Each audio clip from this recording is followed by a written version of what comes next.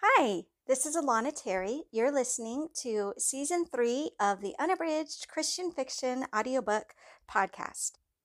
This season's Unabridged Christian Fiction audiobook is Torn Asunder, a Christian suspense novel set in North Korea, written by me, Alana Terry, narrated by Pamela Lawrence, and sponsored by our Patreon community, which is raising funds for Liberty in North Korea's Underground Railroad for refugees. You can find out how you can be involved and how you can also get regular Christian fiction ebooks and audiobooks and sometimes even paperbacks when you join our Patreon community at patreon.com/Alana Terry.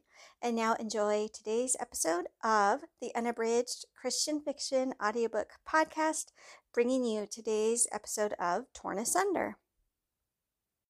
Chapter 34. When the lights came on that morning, Simon was still awake, slouched down against the wall. In a few hours it would all be over. At some point last night after Hannah was taken away, he stopped thinking about the afterlife. All he wanted was for his time on earth to end. His soul was a void, free from pain, free from joy, free from hope. "You didn't sleep, brother." Malchin lowered himself to the ground beside him.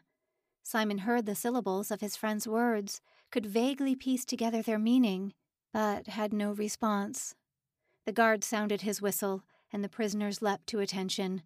Simon wondered vaguely why his body still obeyed that sharp, shrill call. What could they do to him now if he disobeyed? What else could they take from him? Even torture had lost the terror it once held.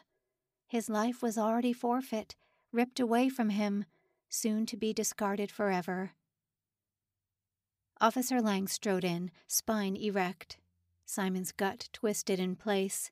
He looked for some sign of smugness on the assistant director's face, some clue so he could guess what happened to Hannah last night. All he noticed were the bulging veins in Lang's neck. The assistant director scowled and pointed at him. "You there! Get moving!" Simon's legs submitted to the order, and as he walked away from his cell, he wondered if the fear would catch up to him at some point before his execution. He glanced back once, not because he wanted a last look at his fellow inmates, but because it somehow seemed expected. Malchin's face was tight and stern as Lang cuffed Simon's wrists. Simon imagined there was some secret message, some hidden word conveyed in his friend's eyes, but couldn't guess what it might be. The assistant director tugged on his shackles. Simon dragged himself along, and for the first time in recent memory, he was completely pain-free. Had his nervous system already shut itself down? He focused on his breathing, just to be sure his lungs still drew air. He sensed the stares of the men as he walked by their cages. Did they pity him? Envy him, perhaps? How many times had he prayed for a swift sentence like this? But that was before he felt her touch once more, before he held her in his arms, before he confessed his love to her and nearly made her his bride. His soul was bound heavenward, but his heart was anchored firmly to the squalid, grimy earth. They passed the spot in the hall where he first kissed her, but no flutters overcame him in that dark corner. He tried, but couldn't even recall the sensation of her lips on his. If he had known it would only end in death, could that kiss have made him feel so alive? They had to walk by the infirmary on their way out. The patients were too sick to notice him marching to his slaughter, but he still felt himself on exhibition. He looked for her, suddenly realizing with dread he might never see her again. For an instant, a brief, fleeting second, a surge of strength coursed through his veins, and he imagined breaking free of his restraints. He would fight off the assistant director, find her, and together they would make their suicide dash for freedom. God was a God of miracles. Hadn't Peter and John escaped from their prison? But then, as quickly as it came, the urge passed. His shoulders slouched down, his wrists chafed against his metal cuffs, and all his remaining energy leaked out through his pores. So this is what it's like, Simon thought. This is how it feels to die. She woke, surprised she had been able to sleep at all. She remembered praying for Simon for hours, begging God to give him strength to face his execution. But now she had no idea what time it was. Was it morning already? Her breath caught, and her heart pounded high up in her chest. Had she slept through the demonstration? Unless someone brought her word, how would she ever know? She pressed her lips together and clenched her eyes shut. How did God expect her to endure such uncertainty? The tortures she faced at the Chongjin jail were mere child's play compared to this emotional torment. She was jealous of Simon. At least his suffering would be over soon, if it wasn't already. Would he be able to see her from heaven? It wasn't right for her to complain.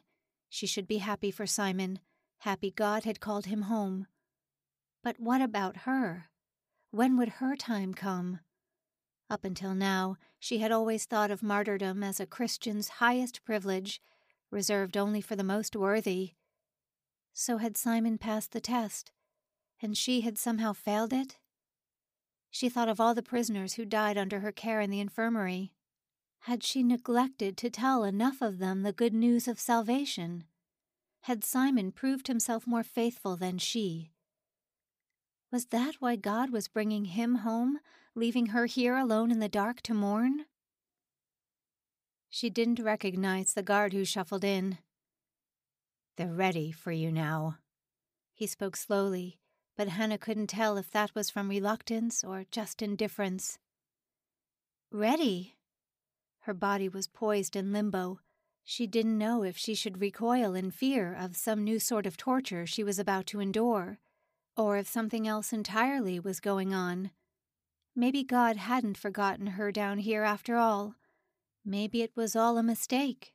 Simon and the Eternal President's birthday and the execution.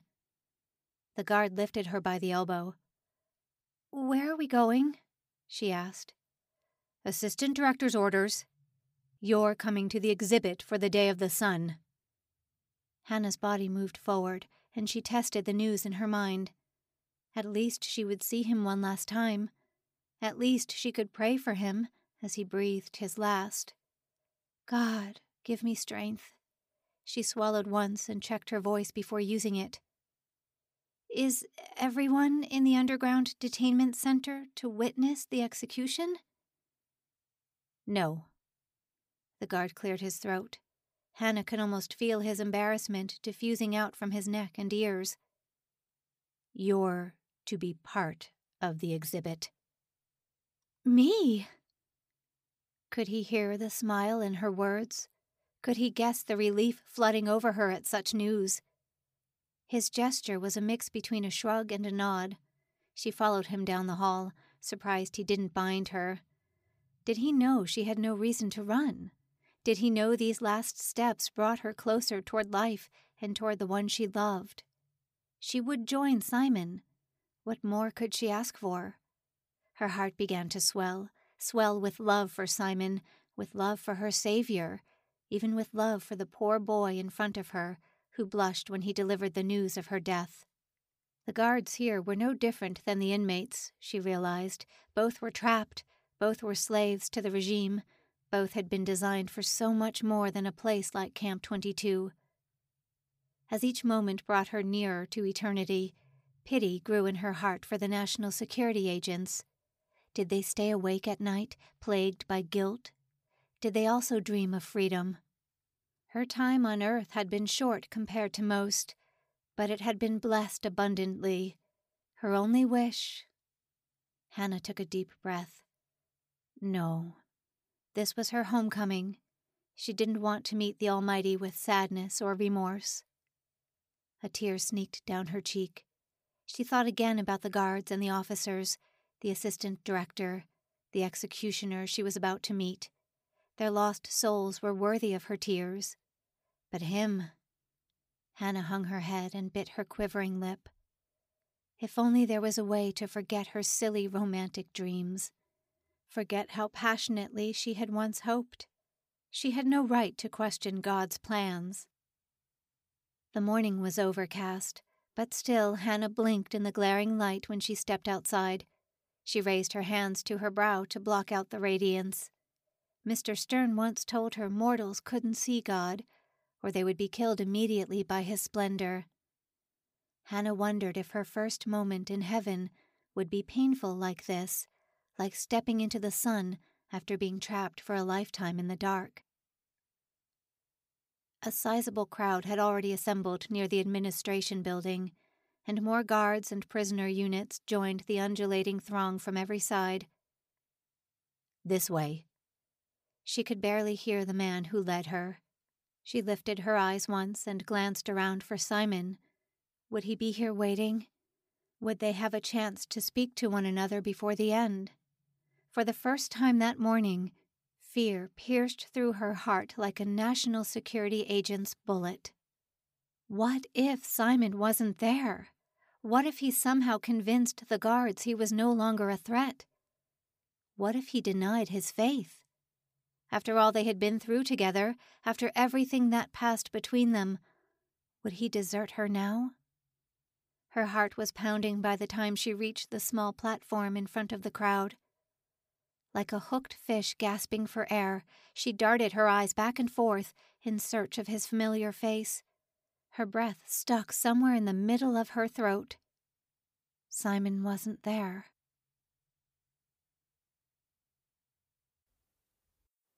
You've been listening to the Unabridged Christian Fiction audiobook podcast. Today's episode is an installment of Torn Asunder, written by me, Alana Terry, and narrated by Pamela Lawrence. This season of the Unabridged audiobook podcast is sponsored by our Patreon community, where you can get regular Christian fiction audiobooks, ebooks, and even paperbacks.